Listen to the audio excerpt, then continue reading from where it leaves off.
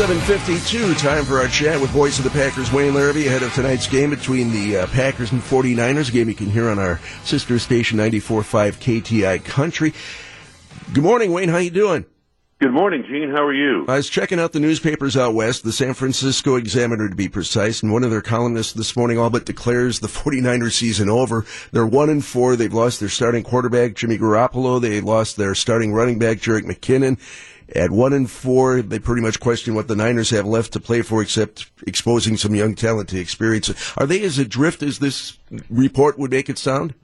Well, certainly the injury documentation is accurate. There's no doubt about that. But, you can't in the NFL, and I know this is cliche-ish, but it's true, and we saw it again yesterday on several occasions. You just can't take anyone for granted because on any given Sunday, anybody can beat anybody in the NFL. That's kind of the way it is, even if a team is nicked up the way the Niners are. They've kind of, the Packers have had long injury reports in the last several years, and they had 13 names on the Green Bay injury report, but San Francisco's outdone them by a lot. 17 names on the injury report, including one that's been declared out of the game already. Yeah, it always makes me nervous, Wayne, when we go into these games and assume that we should win them. Oh, absolutely. And the club can't do that as we can, I guess, as observers and fans, but the club can't do that, and they know they'll be in a dogfight tonight against the San Francisco team that's, playing on primetime, is probably going to lose some of its primetime exposure as it has already, as one of their games was flexed out of primetime next week or the week after. I'm not sure which. The Packers' penalties, both games that they've lost, double-digit penalties for triple-digit yards. Is that focus, preparation? In your opinion, how do you cut that down? You have to cut it down, Doug. I was going to mention that. I've got a whole stat pack on it here. They've accepted penalties, 21 on offense, 8 holding penalties, 5 false starts, 15 accepted penalties on the defense, 5 for roughing the passer, and 7 special teams penalties. 38% of the penalties against the Packers this year have been of the pre-snap or conduct-type penalties.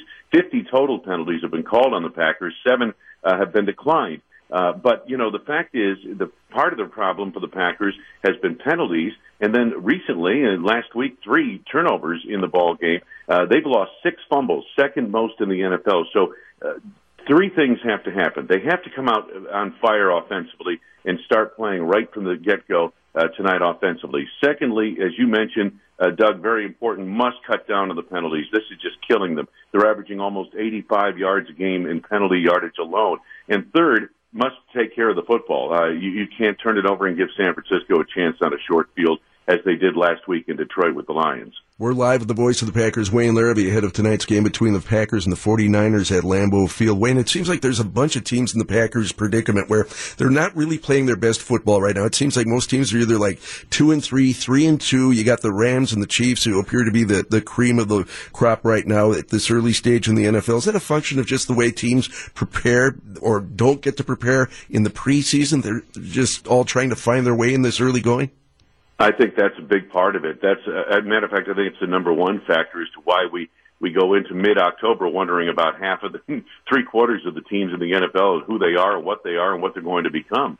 That's just the way it is today in the NFL. And the other thing, Gene, I've noticed, and it really came to light in 2010 for me, is that in the NFL, teams evolve as the season goes along. Either you get better or you get worse. And, Super Bowl champions aren't born in September. They evolve over the course of October, November, and December. And, we're seeing it with New England now with that big win over Kansas City last night. The Chiefs are for real. There's no doubt. The Vikings are still the best team in the NFC North. The talk of the Bears in terms of 85 Bears, it goes by the board when they lose at Miami yesterday. So, all these things are happening, but believe me, somebody is going to evolve into a champion, and I don't know if we know who that is yet. Voice of the Packers, Wayne Larrivee. We will have the broadcast on 94.5 KTI Country tonight, 7:15 Packers-Niners. Wayne, we'll talk again soon. Thank you so much. All right, guys, have a great one.